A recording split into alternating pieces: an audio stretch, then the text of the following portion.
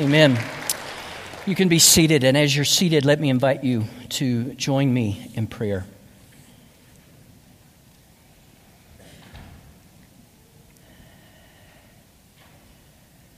As we come, God, before you in prayer together, we thank you that we are coming before the one who reigns forever and ever and ever, and who is Lord of all. And so we come today. We come today and we give you thanks for what you've done for us in Jesus Christ, so that we could be reconciled to you, and so that we could be forgiven of our sins, and so that we could have eternal life. God, we praise you. God, we praise you because you are immortal. We praise you because today we know that you are invisible, that you are eternal. You are the Ancient of Days. You existed before there were days, before there was time. God, you have always existed. And not only are you immortal and invisible, we come before you and praise you today because you are immutable. You never change. You'll never change for the better because you are perfect. And because you are perfect, you will never change for the worse. You will always be what you have always been.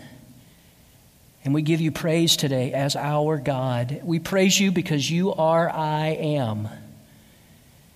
You are the one who is dependent on nobody or nothing outside of yourself for your existence. You are God, and we praise you today. And we thank you for sending us, your Son, to be our Savior. We thank you for coming to us as your Son, in your Son, to be our Savior. And in Jesus to be the mediator of a new covenant. And we thank you for the blood of Jesus today that brings us peace, that brings us peace with you. Because of the Savior, because of his sacrifice, because of his work as the mediator of a new covenant, we praise you today. And we thank you for this message, the message of the gospel. God, help us today. Help us today to proclaim clearly the gospel of Jesus Christ as we are gathered together here. We have sung about this good news, and so help us now to hear through your word the good news of what you have done for us in Jesus Christ. God, we want to proclaim your gospel to the ends of the earth. We thank you for Secret Church on this past Friday evening, and for those who were able to be here, to be a part of that. God, thank you for the extensive and intensive Bible teaching that we heard, and for particularly being reminded and challenged with the truth of the Great Commission. Help us to realize, God, or to remember that the Great Commission is not a general commandment to make as many disciples as we can. It is a specific commandment to make disciples among all people groups. And God, there are many people groups, as we understand what is meant by that word in your word, that have never heard about Jesus Christ. And so, Father, we pray for those unengaged and unreached people groups throughout the world who still must hear the message of Jesus Christ. And so I pray, God, we pray that our church, this church, would play an essential role in completing this task of taking the gospel to every people group in the world. Help us to be a part of this task, God, as a church by sending many members to unreached people groups and sending more money to reach the unreached people groups of the world. Lord Jesus, we remember that you have said this gospel of the kingdom will be preached among all people groups, all nations, and then the end will come. Our faith then will become sight. And Father, I pray that our church might be more directly involved in reaching the unreached around the world. And I pray, Father, for a potential partnership that we're considering with Reaching and Teaching Ministry so that we can have the opportunity and have help in being directly connected with those who are reaching the unreached and serving them in our church and through our church and through the support. God, as we come now to hear your word, our simple prayer is this, that you would open the eyes of the blind, those who are maybe here today who are still spiritually blind, who do not see the realities that are invisible and eternal. God, we pray today that those who are here who don't have faith, which is the evidence of things not seen, I pray, God, that you would open their eyes, and that those of us who have had our eyes opened by your grace, help us to see more clearly the things that are true and that are real, that we don't see with our senses or see with our eyes or know about with our other senses. God, make those things more real to us as your people today, we pray. In Jesus' name, amen. I want to invite you to take your Bible and turn to Hebrews chapter 12. We are continuing this morning in our study that we've been in for quite a while through the book of Hebrews. And today we come to Hebrews chapter 12, and we're going to look at verses 18 through 24. If you do not have a Bible with you this morning, there are Bibles underneath the chairs in front of you, and I would encourage you to take one of those Bibles from under one of the chairs in front of you so that you can follow along as we look at God's Word together today. I want you very much to see that what we're going to be talking about today comes directly from God's Word. If you use one of those blue Bibles, it's on page 1009. Hebrews chapter 12, beginning in verse 18 and reading through verse 24. Our series through Hebrews is called Jesus is Better, and today our message is called The Better Mountain. And we'll see in this text that this mountain, Mount Zion, is better because of Jesus. Hebrews 12, beginning in verse 18. For you have not come to what may be touched, a blazing fire and darkness and gloom and a tempest, and the sound of a trumpet and a voice whose words made the hearers beg that no further message be spoken to them. For they could not endure the order that was given. If even a beast touches the mountain, it shall be stoned. Indeed, so terrifying was the sight that Moses said, I tremble with fear. But you have come to Mount Zion, to the city of the living God, the heavenly Jerusalem, and to innumerable angels in festal gathering, and to the assembly of the firstborn who are enrolled in heaven, and to God, the judge of all, and to the spirits of the righteous made perfect, and to Jesus, the mediator of a new covenant, and to the sprinkled blood that speaks a better word than the blood of Abel. I want you with me as we begin this morning to use your imagination for just a minute. Imagine first the calm after the storm. The calm after the storm. The contrast between those two, the storm and then the calm, the contrast would accentuate and lead us to more fully appreciate the calm that is after the storm and that is better than the storm. Let me get you to do that again. Imagine something else similarly. Imagine being in a very frightening situation and then being in a very festive celebration. Again, the contrast between the two would cause us to celebrate and to appreciate even more the one that is better, that came after the other. I say all of that because our text today is fundamentally about a contrast. A contrast between two mountains. We read about the first of the two mountains in verses 18 through 21. And though it's not named here, the reference is to Mount Sinai. Remember, the book of Hebrews was written to Hebrews who had come to faith in Jesus Christ or professed faith in Jesus Christ. They would have known the Hebrew Scriptures very well. They would have known their Old Testament, as we would call it, very well. And so in these verses, they would know immediately what was being spoken of, even though the term or the name isn't given here, Mount Sinai. We heard the reading earlier from Exodus, the account in the Hebrew Bible of this experience.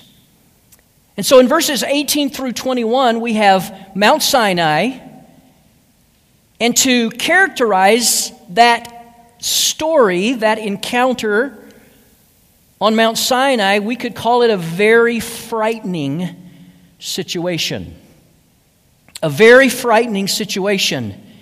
And then in the last part of our text, verses 22 through 24, the author speaks in contrast to Mount Sinai about Mount Zion. And based on what's said in these verses, we could call this place a very festive celebration, or representing a very festive celebration. So again, the message here is about this contrast, and we're given the contrast so that we appreciate even more what came after the first being Mount Sinai, the second being Mount Zion. Now let's look again at verses 18 through 21, and let's think about Mount Sinai. A very frightening situation. Verse 18 says, "For you have not come to what may be touched.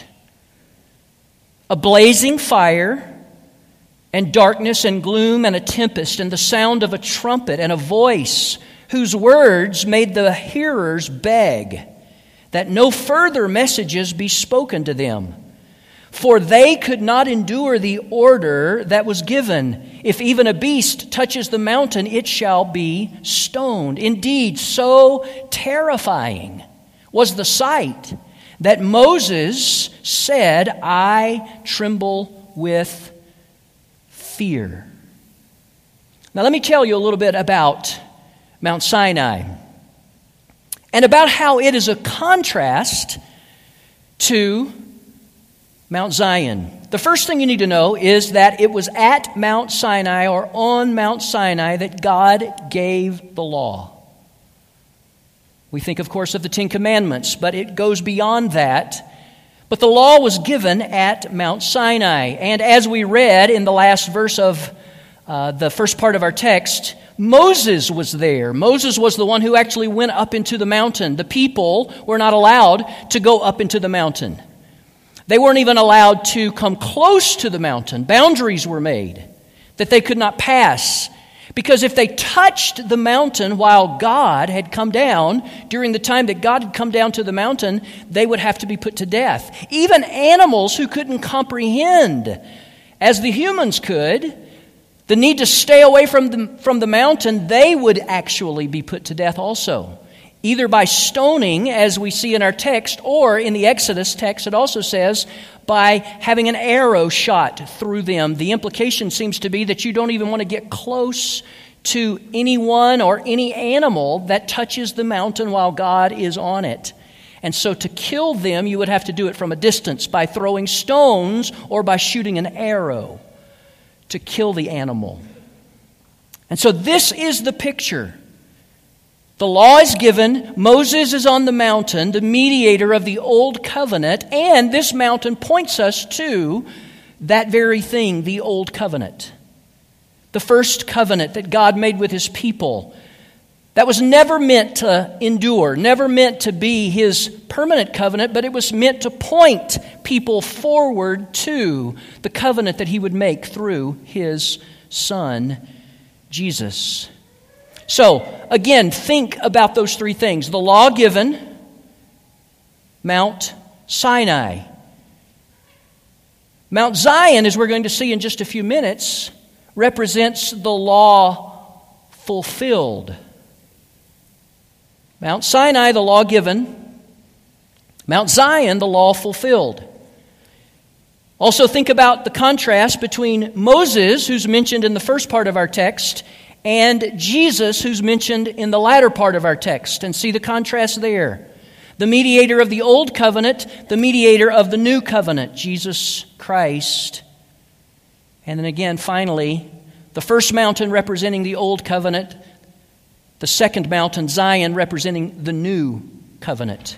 And if you've been here as we've made our way through Hebrews, you know that one of the primary themes is the superiority of the new covenant to the old covenant. The new covenant is better. Jesus is better, and because He is, so is this covenant. And so He's coming back in many ways to things that He's talked about, threads that we've seen before in the book of Hebrews. Now, verse 18 could be easily misunderstood as it begins. It says, "For you," He's speaking to these who profess faith in Jesus Christ, who are Hebrews, "for you have not come to what may be touched." He's talking here about the fact that Mount Sinai was a tangible and therefore touchable mountain. It was solid. It was real in that sense. It was perceivable through the senses. And that's one of the things that stands out in these first few verses. Think of the sight of all that's described, seeing all that's described in verses 18 through 21, hearing all that's described in verses 18 through 21. It was very tangible. God appearing on Mount Sinai and all that took place in connection with that. It was perceivable. In other words, they could touch it because it was physical. The mountain was physical, but they weren't supposed to touch it because God had come down to the mountain. As a matter of fact, you can see those terms, or I can point you to the verses. Verse 18 tells us that it was possible for them to touch the mountain because it was solid, because it was physical, but it was prohibited for them to touch the mountain. Verse 20 makes clear. Even animals were not supposed to touch the mountain. Another contrast that I want you to see before we spend the majority of our time, as we will in the last few verses, thinking about Mount Zion, is this. Verse 21 contains the word fear. Do you see it?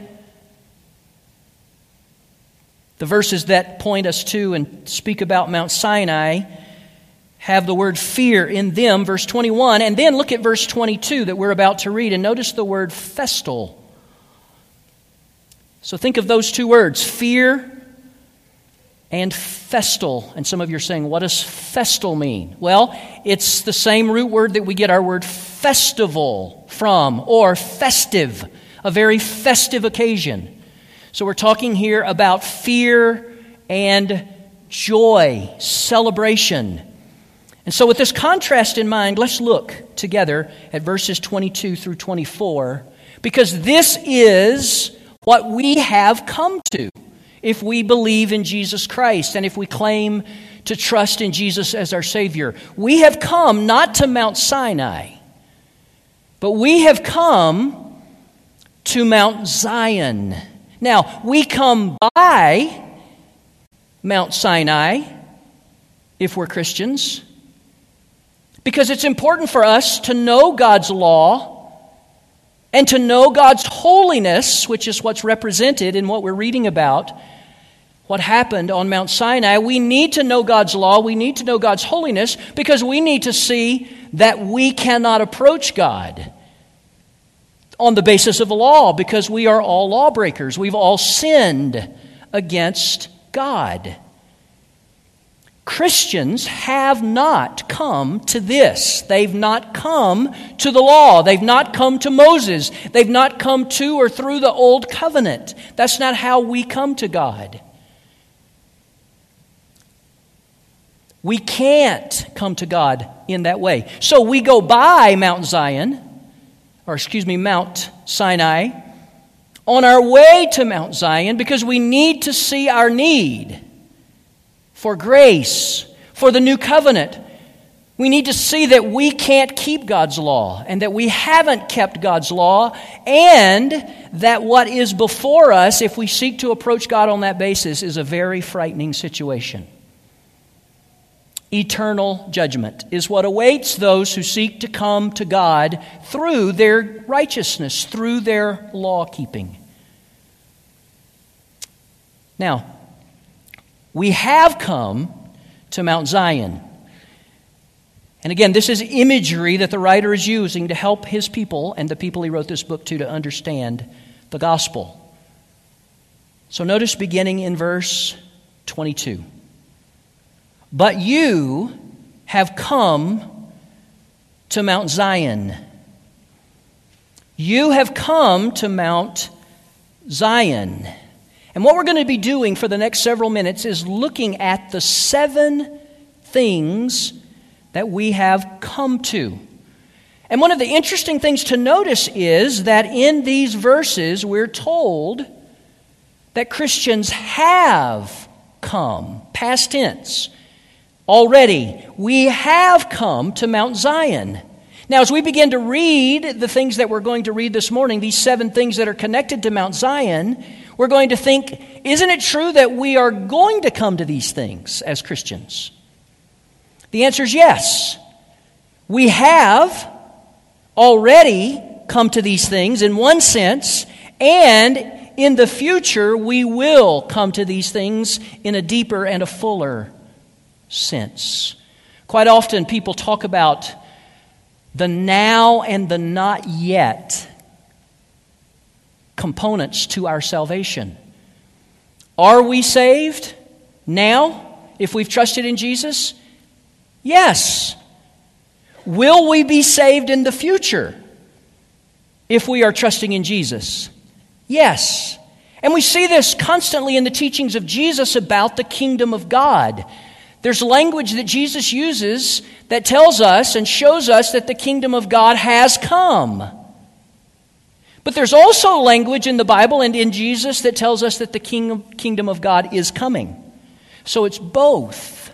One of the ways I like to remember this is to remember a candy that I ate when I was young. I don't know if you guys have ever been on social media and you've seen someone post something like this: date yourself, and then they tell you to name something. That kind of makes it clear how old you are. Well, I got to thinking about that, and I thought, what if there was a post that said, date yourself, name a candy you ate when you were a kid? Here's the first thing that came to my mind. Now-a-laters. Now, most of you won't have any idea what I'm talking about because that's even mispronounced, but that's the way we said it in the South, where I grew up. The candy is still around, it's just not quite as popular as it was then. It's actually called Now and Laters. Does that help? Any of you guys want to show your date yourself? Okay, so some of you know Now and Laters or Now and Laters, which is actually how you're supposed to say it. I was born in 1962, and it came out in 1962. So when I was a kid, it was one of my favorite candies, and it's a individually wrapped pieces of candy that you could buy. It's sort of like Starbursts are now. Okay, you've got this sleeve of several pieces of candy, and each one individually wrapped, different flavors and so forth. Anyway, all that to say, that's a good way to think about what we're reading about in this text. There is a now and later, or laters, about our salvation. There are ways in which we have these things now, and there are also ways in which we will have these things later.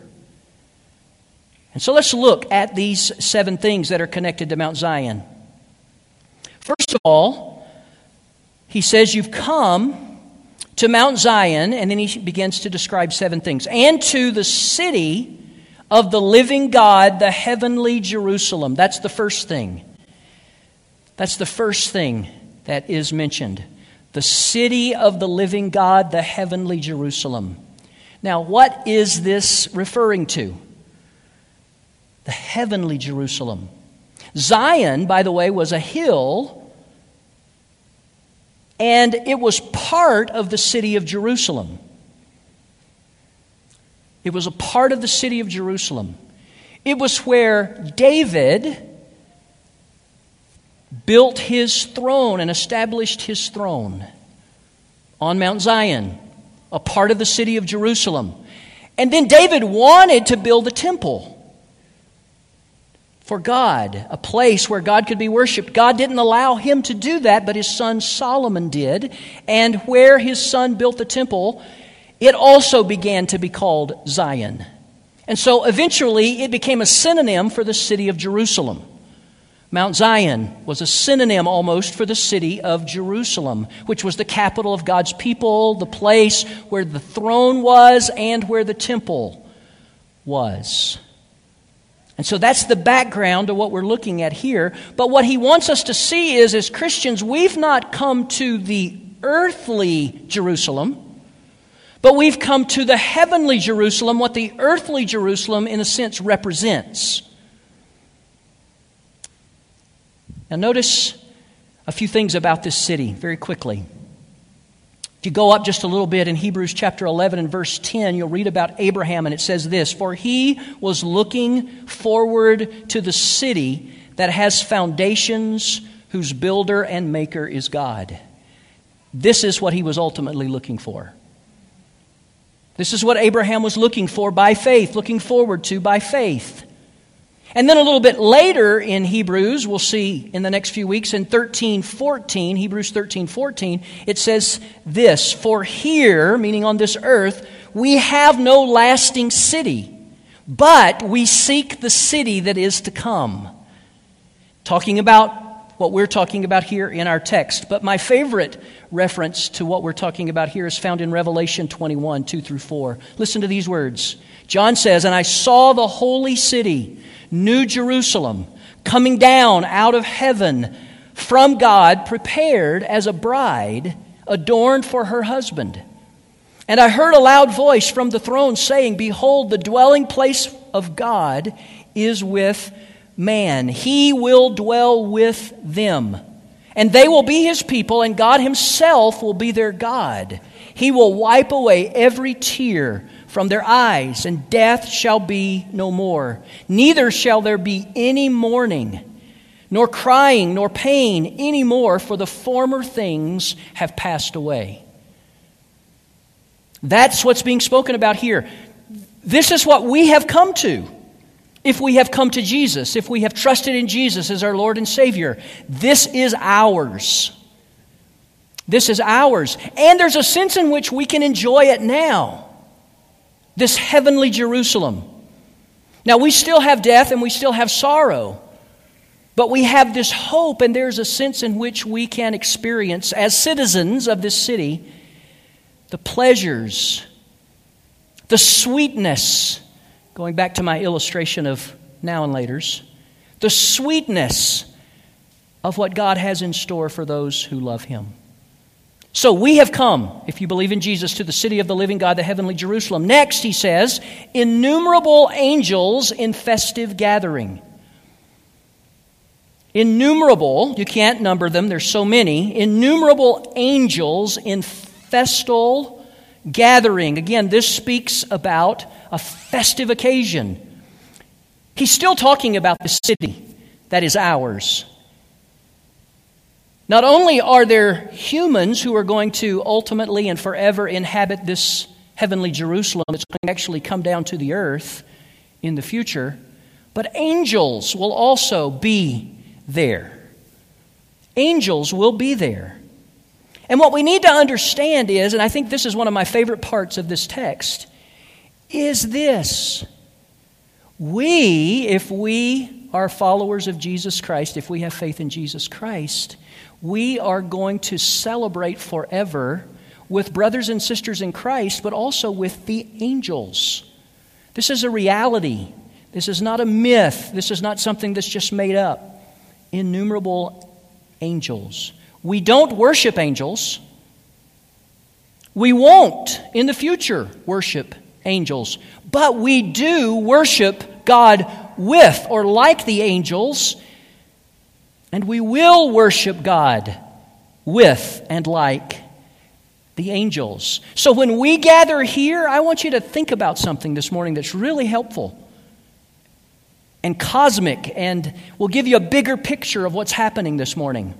As we've gathered here this morning, do you understand that we are joining with the angels who are festive? They're happy. They're rejoicing, and we are rejoicing in the same one that they are rejoicing in, and we are joining them, in a sense, in their worship. And guess what? The Bible also says that they join us in our worship when we come together. Let me tell you where it says that. 1 Corinthians chapter 11 gives some instructions. Paul gives instructions for women in worship. And then he says that they should follow these instructions, quote, because of the angels. What does that imply? It implies that angels are present and are observant when God's people gather for worship. We join them when we gather for worship, and they join us when we gather for worship. My wife used to be asked to sing in church services, and one of the songs that she was quite often asked to sing said this: "We are standing on holy ground, and I know that there are angels all around. Let us praise Jesus now. We are standing in His presence on holy ground." That's what's happening this morning. What's happening is bigger than what you can see with your physical eyes. You see, Mount Sinai was perceivable but unapproachable. We've come to Mount Zion, which is unperceivable with our senses, but is approachable. We are interacting with angels when we worship the Lord Jesus. Then he says, number 3, he mentions a third thing about this city. The assembly, he calls it, the assembly of the firstborn who are enrolled in heaven. Now that phrase is full, but I'm going to go very fast. The assembly, it could also be translated the church. Same word. The assembly or the church of the firstborn who are enrolled in heaven. This is talking about the universal church. That is, all people in all places and throughout all of time who have believed God revealed in Jesus Christ. The universal church. We're a part of that. Those that we read about in Hebrews chapter 11, by faith Abraham, by faith Noah. So we're a part of that if we've trusted in Jesus Christ. We are a part of this universal assembly. And notice the phrase, of the firstborn. Do you know what that means? Every Christian is like a firstborn son before God. Every Christian is like a firstborn son. Now, we've talked about the firstborn son. We did last week. Remember when we talked about Esau, who sold his birthright, which was his because he was the firstborn son, for some stew, for some soup? For Esau, he had been given, because he was the firstborn to his father, he had been given the privileged position of being the firstborn. He would get the majority of the inheritance. He would take his father's place as the head of the family after his father died. It was quite an important honor in the Old Testament to be the firstborn. This text is saying that because of our union with Jesus through faith, who is the ultimate firstborn, we are all before God, male and female, we are all like firstborn sons. We get the inheritance that Jesus has promised us. and all of the honor and all of the glory that goes along with that. And notice it says we are enrolled in heaven.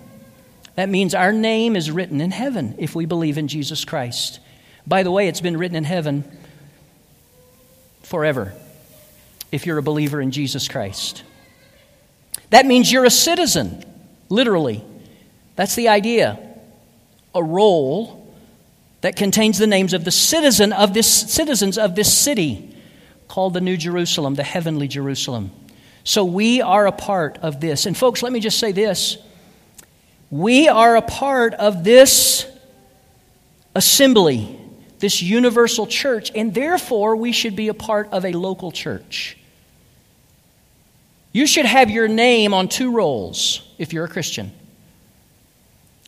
It already is on a membership roll that's kept in heaven if you've believed in Jesus Christ. But the way people see God's church is in local churches, and they experience God's people in local churches, and that's what God intends for us. This church is an embassy of that assembly, the universal church. We are a local expression of that, and this is where Christians should be, or some gospel-believing church. It's not without significance. And then number, 4?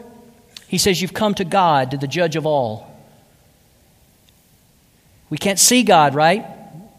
In Hebrews 11 it says the one that comes to God must believe that He is, because we can't see Him, but we still by faith see Him, and we've come to Him.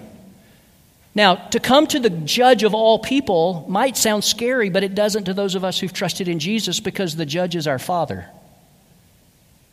The judge is our Father because of our faith in Jesus Christ.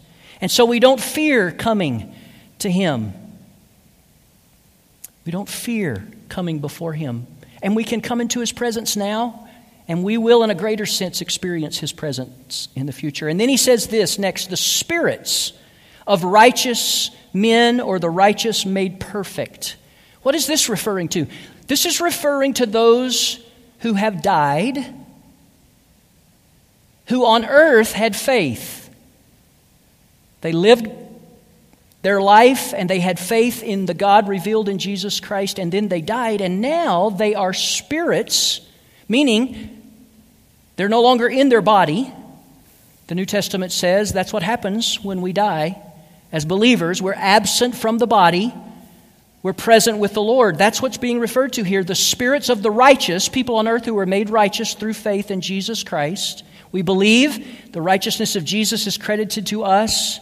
We're righteous in that sense, but when we die, our spirits leave our bodies, and we experience the presence of God, and we are made perfect in the sense that we never sin again.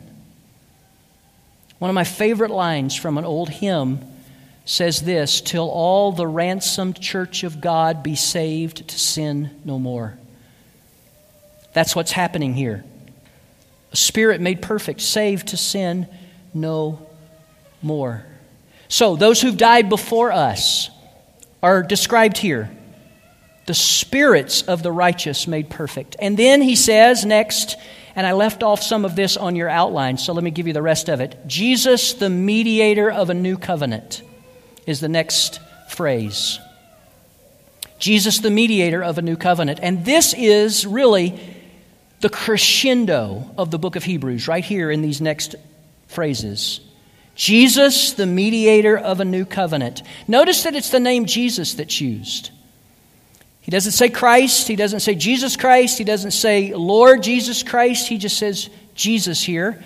And I think that's not without significance, because Jesus is the one name that points more than any other to the humanity and the condescension of Jesus Christ. Jesus was God the Son, and then He condescended to become Jesus, a man, a real man, fully God still, but fully man. And He is the mediator of a new covenant. As God and as man, He can be the mediator between God and man. And that's what He's done. He has made a way for us to be saved. The new covenant, here we see it in contrast to the old covenant that was given at Sinai. And then finally, The last of the 7 says this, the sprinkled blood. We've come to the sprinkled blood that speaks a better word than the blood of Abel. Now, what's being talked about here? He's talking about Jesus' blood, the blood of the new covenant that he's just been talking about in connection with Jesus. You see, Jesus' blood was shed on the cross, but we've seen already in the book of Hebrews that that blood was sprinkled on the mercy seat in heaven. In the Old Testament, the high priest on the Day of Atonement would go in and sprinkle blood on the mercy seat in the tabernacle and then later in the temple for the forgiveness of sins or to represent the forgiveness of sins. But that all pointed to what Jesus would do and has done now. He has shed his blood. His blood has been sprinkled on the mercy seat in heaven. That means before God, and you and I are able to be reconciled to God and to come to God because of what Jesus has done. Now, what does he mean here when he says in these last few words, the sprinkled blood speaks a better word than the blood of Abel? What does he mean? I think he means this. By the way, Abel was the first Old Testament example of faith in the book of, or in chapter 11 of the book we're in, the book of Hebrews. He was the first of all of those people that are named in Hebrews chapter 11. And so he comes back to that here and mentions Abel's blood. What's he talking about?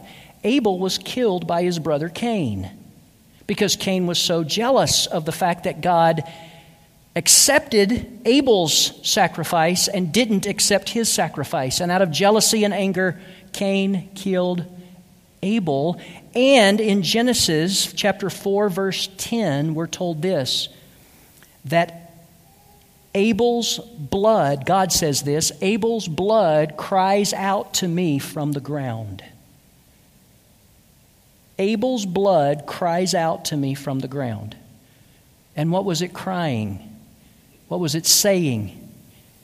It was saying, avenge this. Avenge my blood. That's what was being said. Abel's blood pleads for revenge, but the blood of Jesus is a better word, because what does the blood of Jesus plead for? It pleads for peace. Jesus' blood cries out, peace, forgive. Jesus died so that we could be at peace with God. We deserve the wrath of God for our sins. We deserve the vengeance of God because of our sins, because we've broken his law. But Jesus' blood cries out for peace. And it's through the blood of Jesus that we are forgiven and that we can come and have come, if we believe, and will come further and more fully in the future, will come if we believe in the blood of Jesus. I was reading this week a sermon by Spurgeon on this text. And this was a poem or a song, I'm not sure which, that he quoted, and I want to end with this. Blood has a voice to pierce the skies. Revenge, the blood of Abel cries. But the dear blood of Jesus slain speaks peace as loud from every vein. Isn't that beautiful? The blood of Jesus speaks a better word. And it says, peace.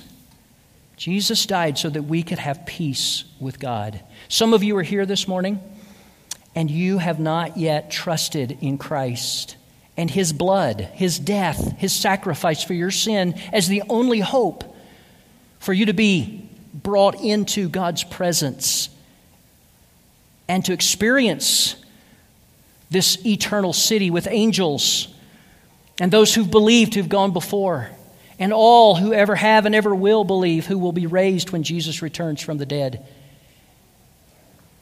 You can't experience God with your five senses. You can't experience heaven with your five senses right now. But faith is a spiritual sixth sense. It gives us the ability to see what is invisible and to believe these things. There is a God. There are myriads of angels. There is a holy city where there's no more death and where there's no more suffering and where there's no more pain. And we are there already, in a sense, if we've trusted in Jesus, and will be there because we've trusted in Jesus and experienced it in all of its fullness. But I want to invite you this morning, if you're not one who could say, I have come to this. I've come to Jesus. I've trusted in Him for my salvation, for my forgiveness. I want to invite you today to do that. From the bottom of your heart to say, God, have mercy on me, a sinner. I believe that Jesus died for my sins, and I'm putting my trust in Him. I'm coming to you. I'm coming to these things that I can't see with my eyes, with my senses. I can't touch these things or see these things, but I believe. Help my unbelief. Let's bow and let's pray.